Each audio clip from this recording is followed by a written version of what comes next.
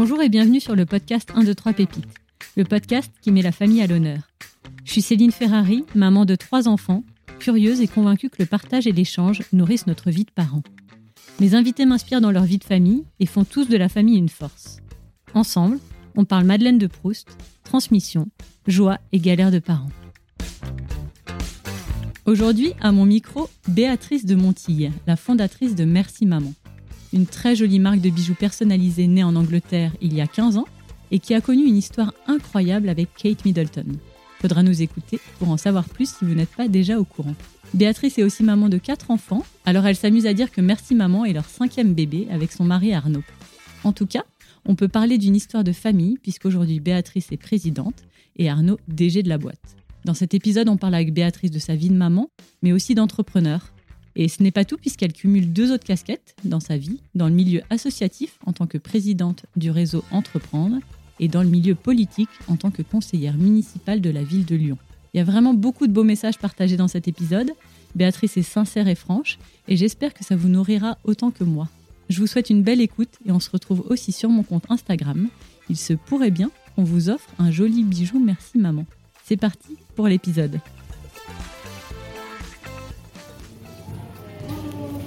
Bonjour Béatrice. Oui, ça va bien?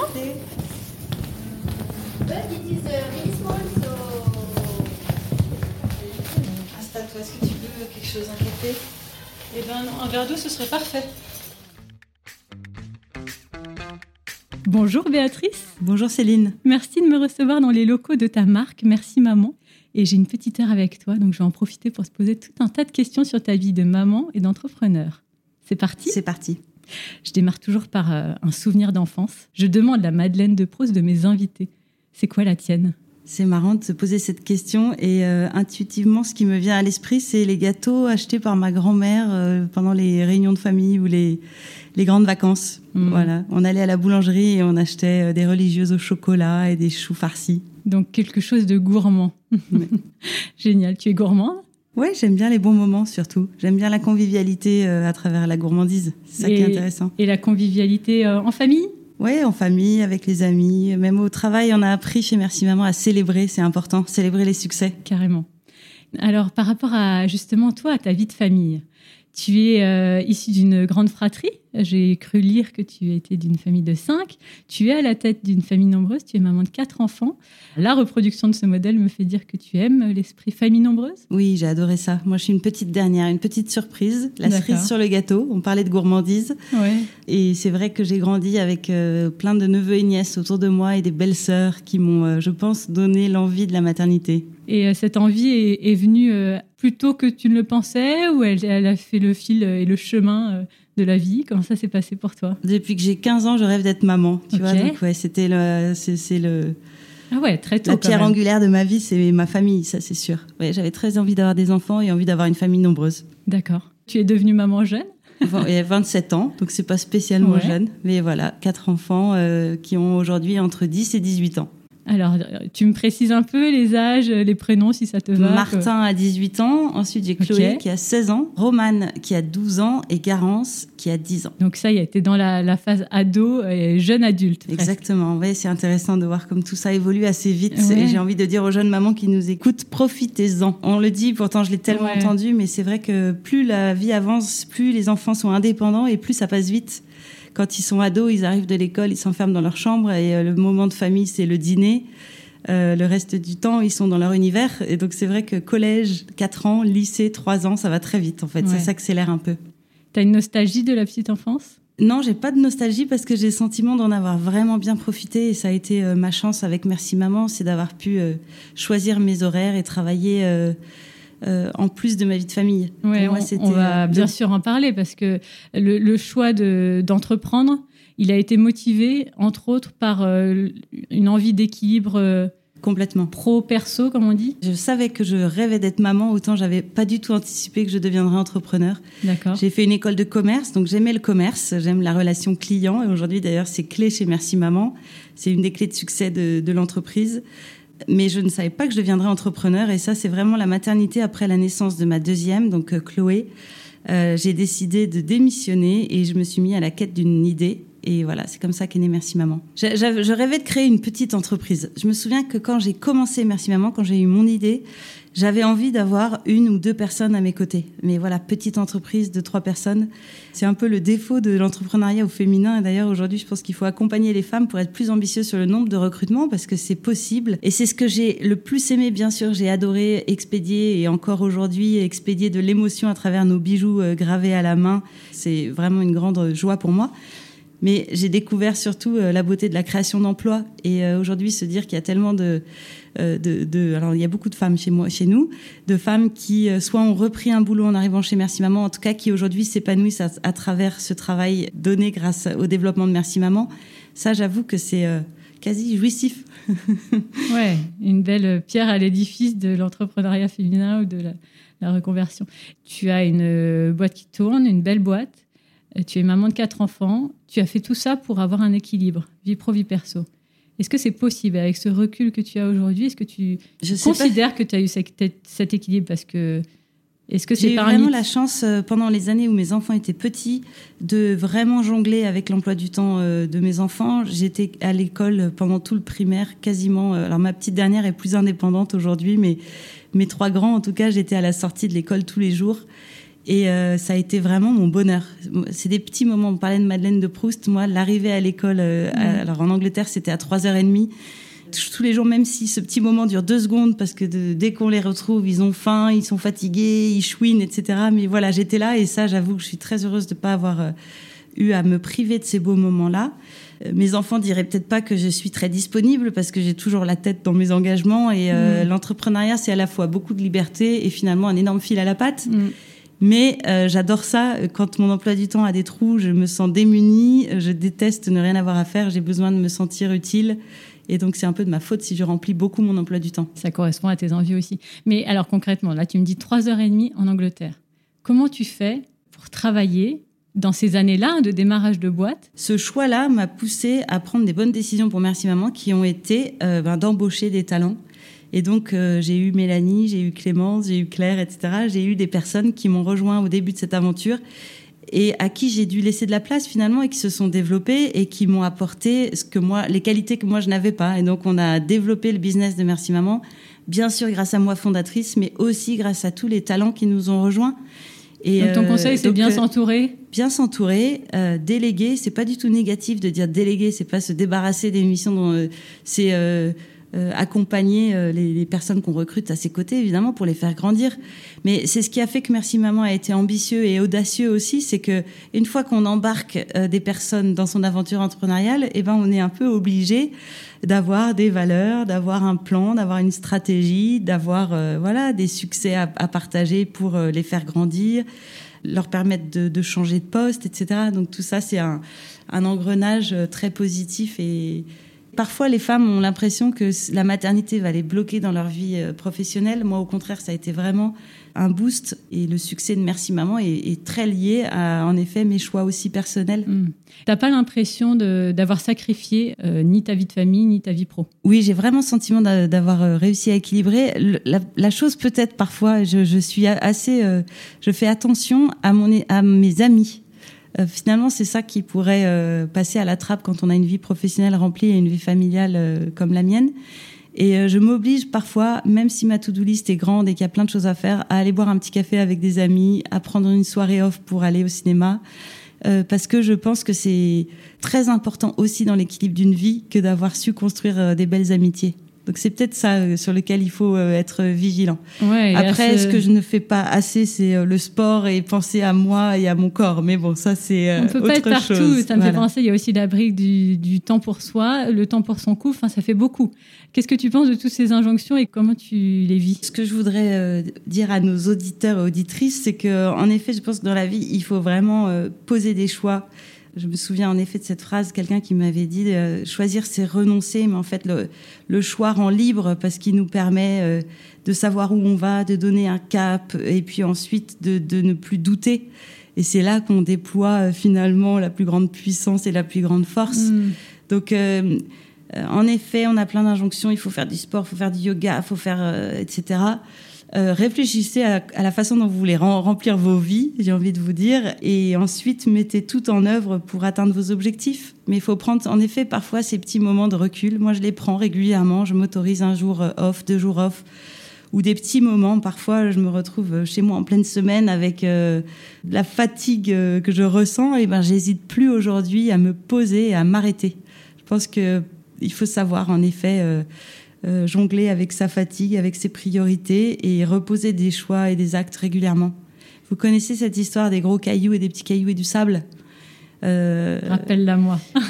pour bien c'est une image mais que je trouve intéressante pour bien remplir sa vie. La vie, c'est un peu comme une jarre. On peut commencer par la remplir par le sable, mais ensuite les moyens cailloux et les gros cailloux ne rentreront plus. Alors que si on commence par mettre dans la jarre les grands cailloux, puis on complète avec des cailloux de taille moyenne, et ensuite on pourra rajouter le sable, et alors là la jarre sera vraiment bien remplie. Elle aura été bien remplie. Oui. Donc voilà, c'est une petite image, mais à laquelle je trouve qu'il faut penser régulièrement. J'aime bien, moi, en début d'année, au mois de septembre, souvent, je me prends un petit carnet et j'écris les 10 envies de mon année.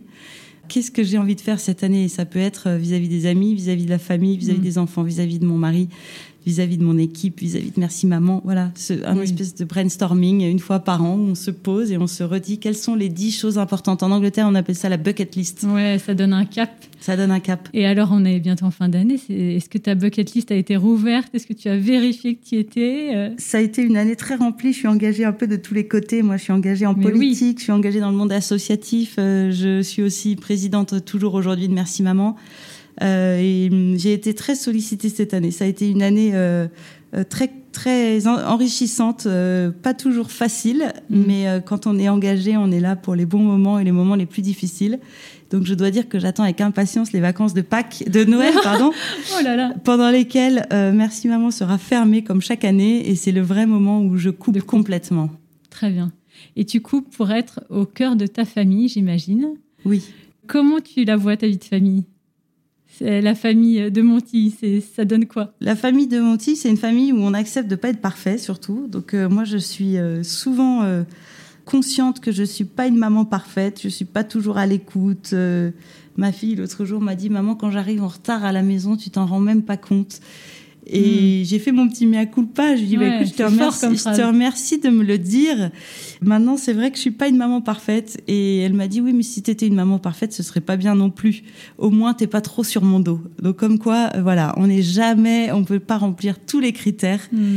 Donc acceptons de ne pas être parfait. Et à partir du moment où on fait les choses avec amour et confiance et générosité, je pense qu'il faut pas trop regretter ce qu'on fait, voilà.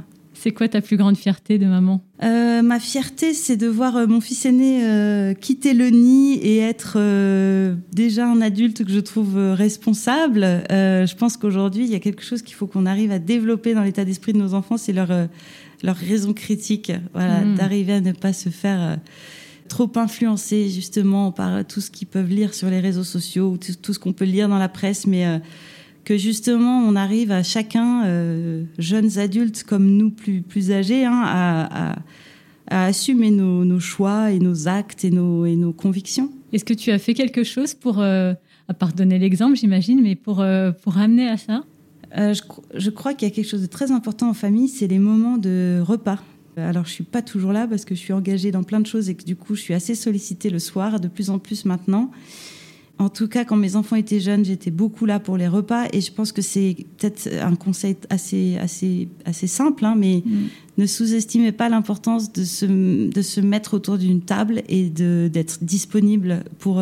c'est des moments d'échange, d'écoute où finalement, il y a beaucoup de choses qui passent dans la discussion autour d'un repas. Et ça revient régulièrement, c'est une vraie routine, les repas dont les enfants ont besoin, et profitons-en pour être disponible le plus possible à ce moment-là. Je pense que c'est tout bête, mais c'est...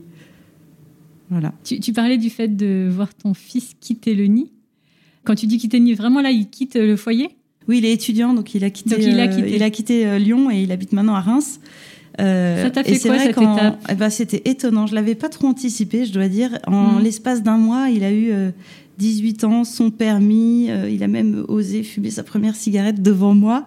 Et c'est vrai qu'il y a eu une relation d'adulte à adulte qui s'est installée en même pas un mois. Il préparait son départ de la maison et il est devenu, c'est marrant, plus bavard, plus tactile. Voilà, on sentait qu'il se passait quelque chose, qu'il allait quitter le nid et que c'était pas anodin pour lui. Alors c'est peut-être parce que c'est l'aîné qu'il m'en reste encore 3 à la maison, peut-être que je trouverais plus difficile le départ de ma première fille ou de ma dernière fille. C'est l'image que j'en ai en tout cas. Moi. Voilà, je faudrait me réinterroger dans quelques années. Je veux pas croire que je connais tout sur ce sujet. Mais non, de le voir devenir adulte, j'ai trouvé que c'était une vraie satisfaction, une vraie joie, une joie profonde. Du devoir accompli ? Oui, du devoir accompli. Après, je suis dans l'adolescence avec les autres enfants en ce moment et c'est challenging, hein, l'adolescence. Il nous pousse dans nos limites, il teste. Donc, je suis pleinement investie dans l'éducation de mes enfants aujourd'hui encore, bien sûr. Et je sais qu'on est maman à vie de toute façon. Donc, je serai sur le pont jusqu'à la fin. Je suis pas encore dans ces âges-là, mais c'est quoi ton regard justement sur l'adolescence ? Qu'est-ce qui te surprend ? Qu'est-ce qui te réjouit de cette période ? Ce que je trouve intéressant, c'est les centres d'intérêt qui évoluent et des discussions qui deviennent de plus en plus profondes et importantes et fondatrices sur l'engagement amoureux, sur le métier qu'on a envie de faire plus tard, sur... Oui, c'est des discussions qui évoluent et ça va assez vite finalement vers le passage en 6e est une étape, ensuite 5e, 4e, 3e. J'ai trouvé que c'était des années très importantes. Le lycée après, ça y est, je trouve que c'est plus facile. Ils sont... Mais les dernières années du collège, je pense que c'est des années qui sont pas forcément évidentes parce que les programmes scolaires sont pas très concrets et du coup ils voient pas exactement à quoi ça sert, à quoi ça leur servira demain. Donc il faut arriver à les mobiliser sur le côté scolaire et en même temps il faut essayer de développer aussi les amitiés, l'envie de bouger, d'entreprendre des choses. Alors on s'appuie sur le sport, moi mes enfants sont dans le scoutisme, c'est une magnifique école. Il y a des gens qui osent pas parler du scoutisme sur le CV parce que ça peut paraître un peu comme ci comme ça et finalement c'est une tellement belle école de vie. En effet, il faut pas se concentrer que sur le scolaire. Je pense que le scolaire est une petite partie mais aujourd'hui on parle beaucoup d'intelligence émotionnelle. C'est peut-être là notre rôle de parents des années 2020, c'est d'arriver à les aider à vivre en relation avec les autres, à travailler ensemble. On le voit bien dans nos entreprises d'ailleurs, hein. C'est tellement important de savoir jouer collectif, être en équipe, faire grandir ses talents mais aussi ceux de ses collaborateurs. Voilà. Tu m'as parlé d'une grande joie, là. Tu me parlais du fait de voir tes enfants grandir et notamment l'aîné prendre son envol. Tu me partages une difficulté ou un challenge en tout cas ? Ce que je trouve le plus dur dans la maternité, c'est la vraie disponibilité. C'est d'être vraiment présente quand je suis à la maison et de pas avoir ma tête qui divague. C'est ma spécialité, ça. J'ai du mal à lire des livres parce que je lis un mot qui me fait penser à quelque chose et j'arrive en bas de la page. En fait, il faut que je recommence en haut. C'est un peu pareil avec mes enfants. Parfois, je suis là, mais je ne suis pas là. Et ça, c'est certainement dû quand même à toute ta vie active. Tu es à la fois présidente Merci Maman, tu es à la tête du réseau Entreprendre en tant que bénévole, mais présidente surtout. Tu es conseillère municipale de la ville de Lyon. Je suis convaincue qu'on ne peut pas être partout et bon partout. Qu'est-ce que tu as à dire là-dessus ? J'ai abandonné l'idée d'être dans la perfection. Donc ça fait beaucoup de bien. Alors c'est peut-être avec l'âge. Maintenant, j'ai 45 ans. À 40 ans, j'ai eu un petit moment, on appelle ça la crise de la quarantaine. Je crois que je l'ai un peu vécu. En fait, maintenant, j'ai le sentiment que je me concentre plus sur chaque chose que je fais, alors qu'avant, j'étais plus multitasking. J'en ai plus la capacité, donc je passe d'un sujet à l'autre de façon peut-être plus efficace qu'avant, ce qui me permet d'avoir plusieurs casquettes. D'accord. Mais j'avoue que il y a certaines journées où c'est fatigant et donc pour parfois avoir poussé les limites un peu trop loin. Maintenant, je crois que après m'être cramé 1 ou 2 fois, je sais maintenant qu'il faut que je m'arrête avant que ce soit trop tard. Et donc, je m'oblige en effet à être plus séquentielle, en fait. D'accord. À traiter les sujets les uns après les autres et à y être complètement quand j'y suis. Et ça marche avec la vie de famille, hein, c'est la même chose. Du coup, quand je suis à la maison... J'allais te demander le parallèle. Mais encore une fois, je serais bien mal placée pour donner des leçons. Voilà. Ouais. Humilité quand même. Ah bah ça, c'est le maître mot dans la parentalité, on est bien d'accord. Tu disais crise de la quarantaine, c'était par rapport à justement tout ça ? Un trop plein ? En fait, c'était un moment où j'avais envie d'aller faire de la politique, je crois. Et c'était compliqué pour moi de dire que je me retirais un petit peu de Merci Maman. Donc voilà, c'était en fait... Ton 5e bébé. C'est ça.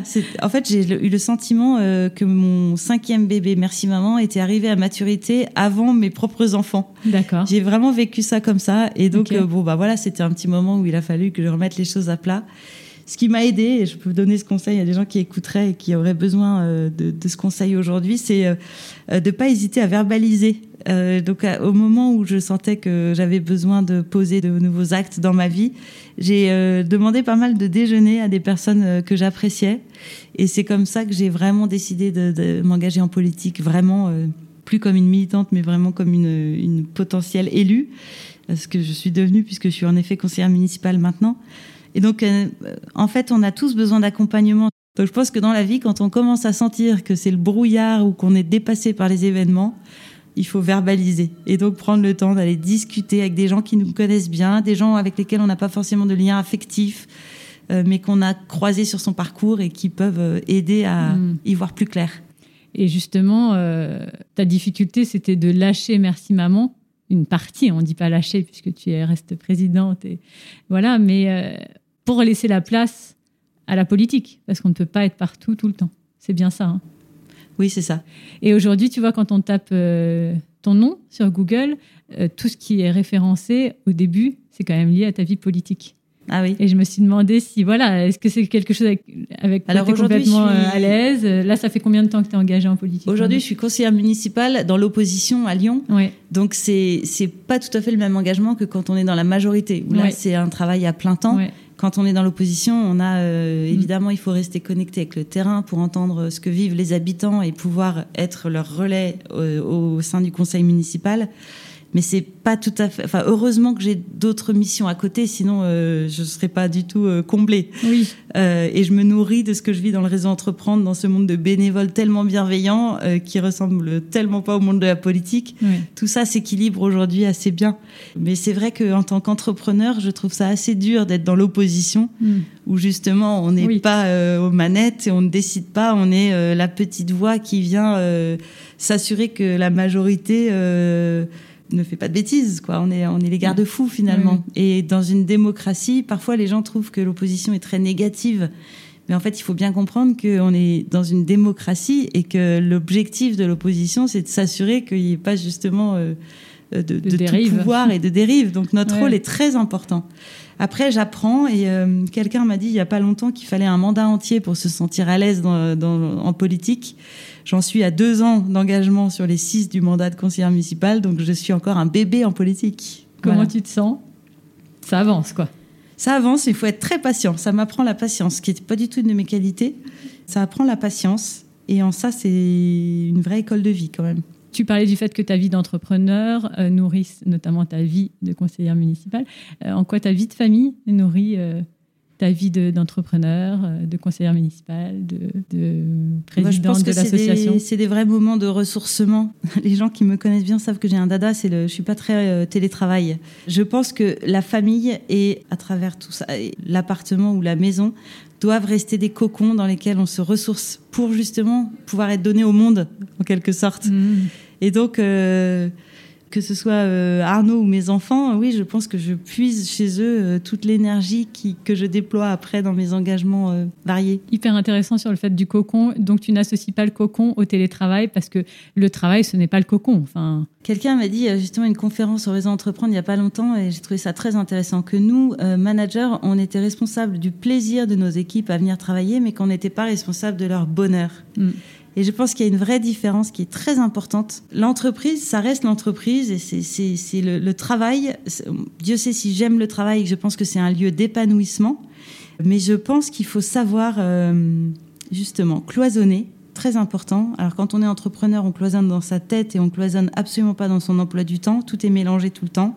Mais quand on est salarié ou collaborateur d'une entreprise, c'est très différent. Et je pense qu'il faut que le travail reste le travail, un lieu où on s'épanouisse, bien sûr, où on soit heureux de se déplacer, mais ça doit pour moi être un lieu à part, pour ne pas tout mélanger et pour que la vie personnelle reste à part.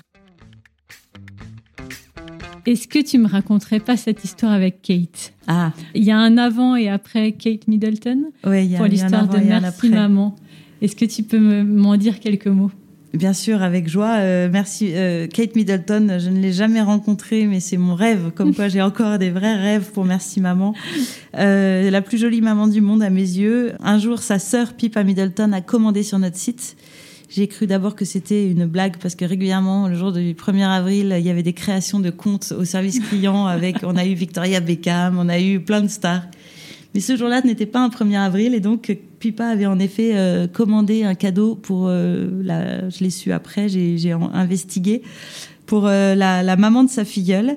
Et donc j'ai gardé cette adresse mail, on a échangé quelques mails. 9 mois plus tard, le prince George est né et donc j'ai pu envoyer, nous avons pu parce que ça a été un travail d'équipe, parce qu'on savait que si un jour on arrivait à envoyer un cadeau à Kate, qui normalement refuse tous les cadeaux, donc là on a eu la chance de passer par sa sœur, on savait que ce serait pas forcément un bijou qu'elle mettrait dans une occasion royale pendant laquelle elle porte les diadèmes de la reine. Oui, a priori, tu fais pas le poids. Cette semaine encore, elle portait le ras du cou de Diana. Je la suis encore. Je suis bombardée sur mon fil Instagram par des vidéos de Kate, comme quoi je dois lui vouer un culte incroyable. Mais il y a de quoi en même temps. Il y a de quoi. Et voilà, ça a été incroyable. On n'a pas tout de suite pensé d'ailleurs à l'opportunité pour Merci Maman. C'était juste d'avoir la plus jolie maman du monde qui porte notre bijou. On était extrêmement flattés et pour notre équipe, c'était super stimulant. Ouais. Mais on était 6 à l'époque dans l'entreprise et en l'espace de 6 mois, on est passé à 12. Aujourd'hui, on est à 35. Alors, c'était il y a déjà quelques années, mais on a pu même postuler pour un prix qui s'appelle le Queen's Award que nous a remis la reine d'Angleterre de ses mains 2 jours avant qu'on quitte l'Angleterre. Il y a une vraie histoire avec l'Angleterre. Il y a une vraie histoire vous avez vécu là-bas une quinzaine d'années. Ouais. Et vous avez donc cette histoire avec Kate, le Queen's Award. Oui, j'ai créé Merci Maman quand on habitait en Angleterre. J'ai eu mes enfants en Angleterre et donc voilà. Aujourd'hui, je suis rentrée depuis 5 ans et très heureuse de contribuer en France. Je pense que j'ai un attachement évidemment très fort pour la France. Et quand on quitte la France, on se rend compte de ses atouts et de ses talents et de la raison pour laquelle on l'aime si fort. Est-ce que tu as un rituel de famille ? Est-ce que vous avez un rituel de famille tous les 6 ? Moi, je dis souvent tous les 4, tous les 5. Je dis rarement tous les 6 dans mes interviews. Quand le vendredi soir, on est tous réunis à la maison, que personne ne sort, ce qui est rare quand on est 6 dans une famille, on descend chez Manuel et Cathy et on va se commander des bonnes pizzas italiennes. Et ça, c'est notre petit bonheur. Ah, ça, c'est chouette. On revient à la nourriture, hein, Désolée. Béatrice. Non, mais aucun problème. On commence par les religieuses, on finit par les pizzas. Est-ce que tu as un mantra de maman ? Done is better than perfect. Ça résonne avec tout ce qu'on a dit. Exactement. C'est une phrase qu'on voit beaucoup écrite en Angleterre. C'est marrant parce que hier, j'en parlais avec Arnaud. Je disais, en Angleterre, il y a plein de phrases comme ça, choc, qu'on voit partout. Et il y en a peut-être moins en France. Ouais. D'ailleurs, c'est marrant parce que hier, j'ai mis un sweat à la maison que j'avais acheté quand j'habitais en Angleterre. Mums run the world. Et je me disais, en anglais, ça sonne super bien, ça se veut positif, alors qu'en France, on le verrait d'une façon, oh là là, c'est les femmes, avec un côté féministe. Donc trop marqué, alors que c'est l'idée de ces mottos ou de ces mantras, c'est de nous inspirer. Et en Angleterre, c'est vrai qu'il y en a beaucoup. Done is better than perfect. C'est peut-être celle qui, en effet, résume un peu tout ce en quoi je crois. Qu'est-ce que tes enfants t'apprennent sur toi ? Il n'y a que des trucs négatifs qui me viennent à l'esprit. J'ai pas envie de dire que je suis pas assez patiente, que je suis pas assez à l'écoute, que je suis pas assez... Voilà, comme on est terrible, hein, les filles, quand même. Hein. On est terrible. Non, mais c'est intéressant. C'est que déjà, ils sont libres de pouvoir te dire ce qu'ils pensent. Oui, c'est vrai. Et que toi... Ça, j'essaye d'écouter parce que... Je pense que c'est important de savoir reconnaître nos défauts au fur et à mesure de la vie. Il ne faut pas qu'on se réveille à 80 ans et qu'on... Je pense qu'on se construit aussi des faiblesses de nos parents. Et justement, il n'y a pas très longtemps, moi j'ai une maman qui est âgée, qui a 87 ans. Et je l'ai emmenée faire son vaccin du Covid il y a 2 ans. Et dans la voiture, elle m'a dit « Ah, il y a un truc qu'on n'a pas bien réussi. On ne vous a pas suffisamment donné confiance en vous. » Et c'est vrai que nous, on a été élevés dans l'humilité. Il fallait être serviable, il fallait s'occuper des autres avant de s'occuper de soi-même, etc. Ce qui booste pas spécialement la confiance en soi. Ouais. Et j'aurais presque aimé qu'elle me le dise il y a 10 ans ou il y a 20 ans. Qu'en effet, il y avait certes, sur ce point-là, peut-être qu'ils n'avaient pas été à la hauteur de ce qu'ils auraient aimé être. Et encore une fois, je pense qu'on n'en veut pas à nos parents de ne pas être parfaits, mais de savoir écouter, reconnaître et puis avancer à partir de là. Je pense que ça peut être assez libérateur pour nous. Ça t'a libérée ? il y a 2 ans, cette phrase. Ouais, ça m'a fait du bien, parce que je suis d'accord avec elle. Et je pense que quand je me suis mariée, c'est le petit manque qu'Arnaud a comblé quand je l'ai rencontré. Il m'a, je pense, révélé ce que j'étais. Tu m'as demandé ce que mes enfants m'avaient appris. Je pense que c'est peut-être plutôt Arnaud, moi, qui m'a appris quelles étaient mes forces.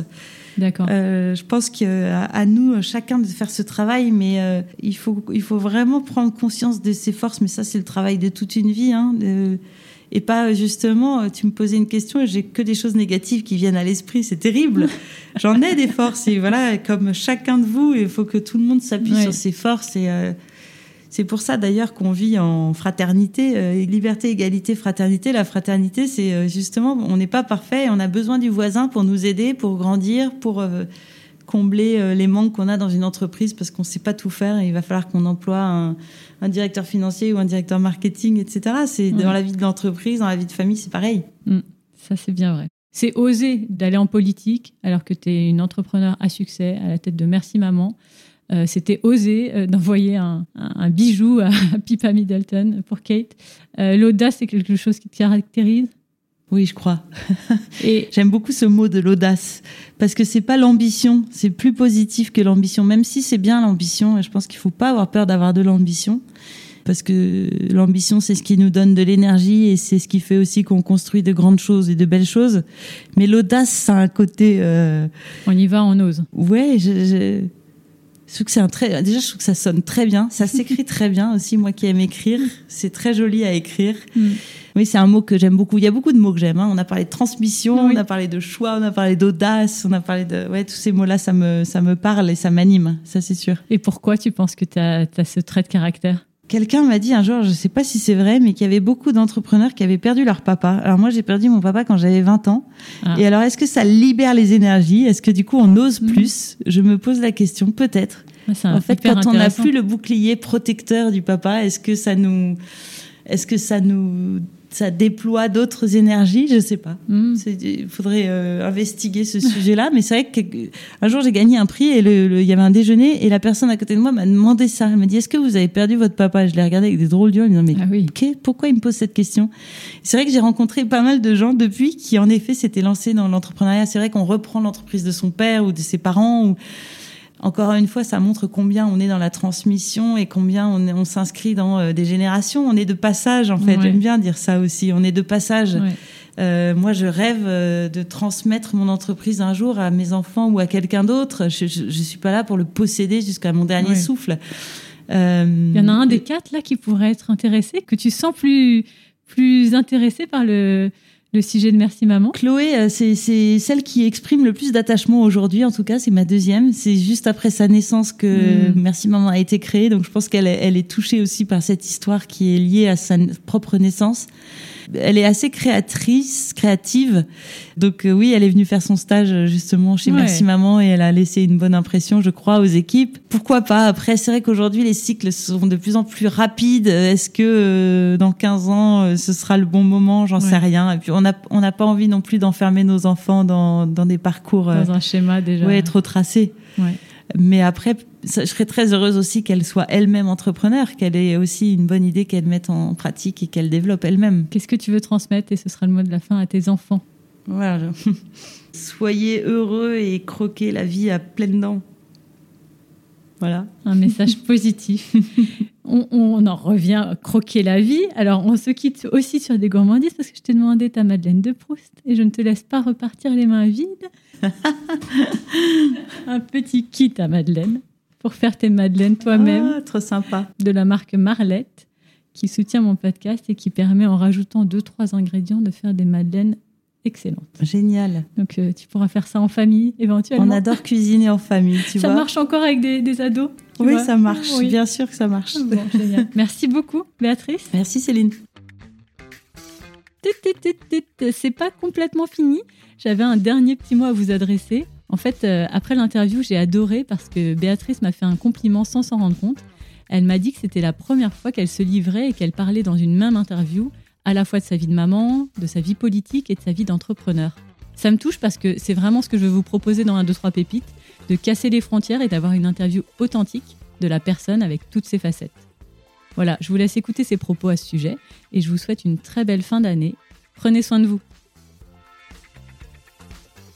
C'est un exercice que je trouve pas évident parce que d'habitude, j'essaye de cloisonner, comme je le disais tout à l'heure, de pas parler de politique quand je suis dans l'entreprise, de pas parler d'entreprise quand je suis dans ma famille, etc. Et là, aujourd'hui, tu me demandes de tout mélanger. Après, j'ai aucun problème parce que moi, je m'inspire de témoignages et j'aime les témoignages. Et donc, si ça peut inspirer d'autres personnes, tant mieux. Donc, voilà, je crois qu'il faut qu'on parle en vérité et en simplicité. Donc, c'était le cas.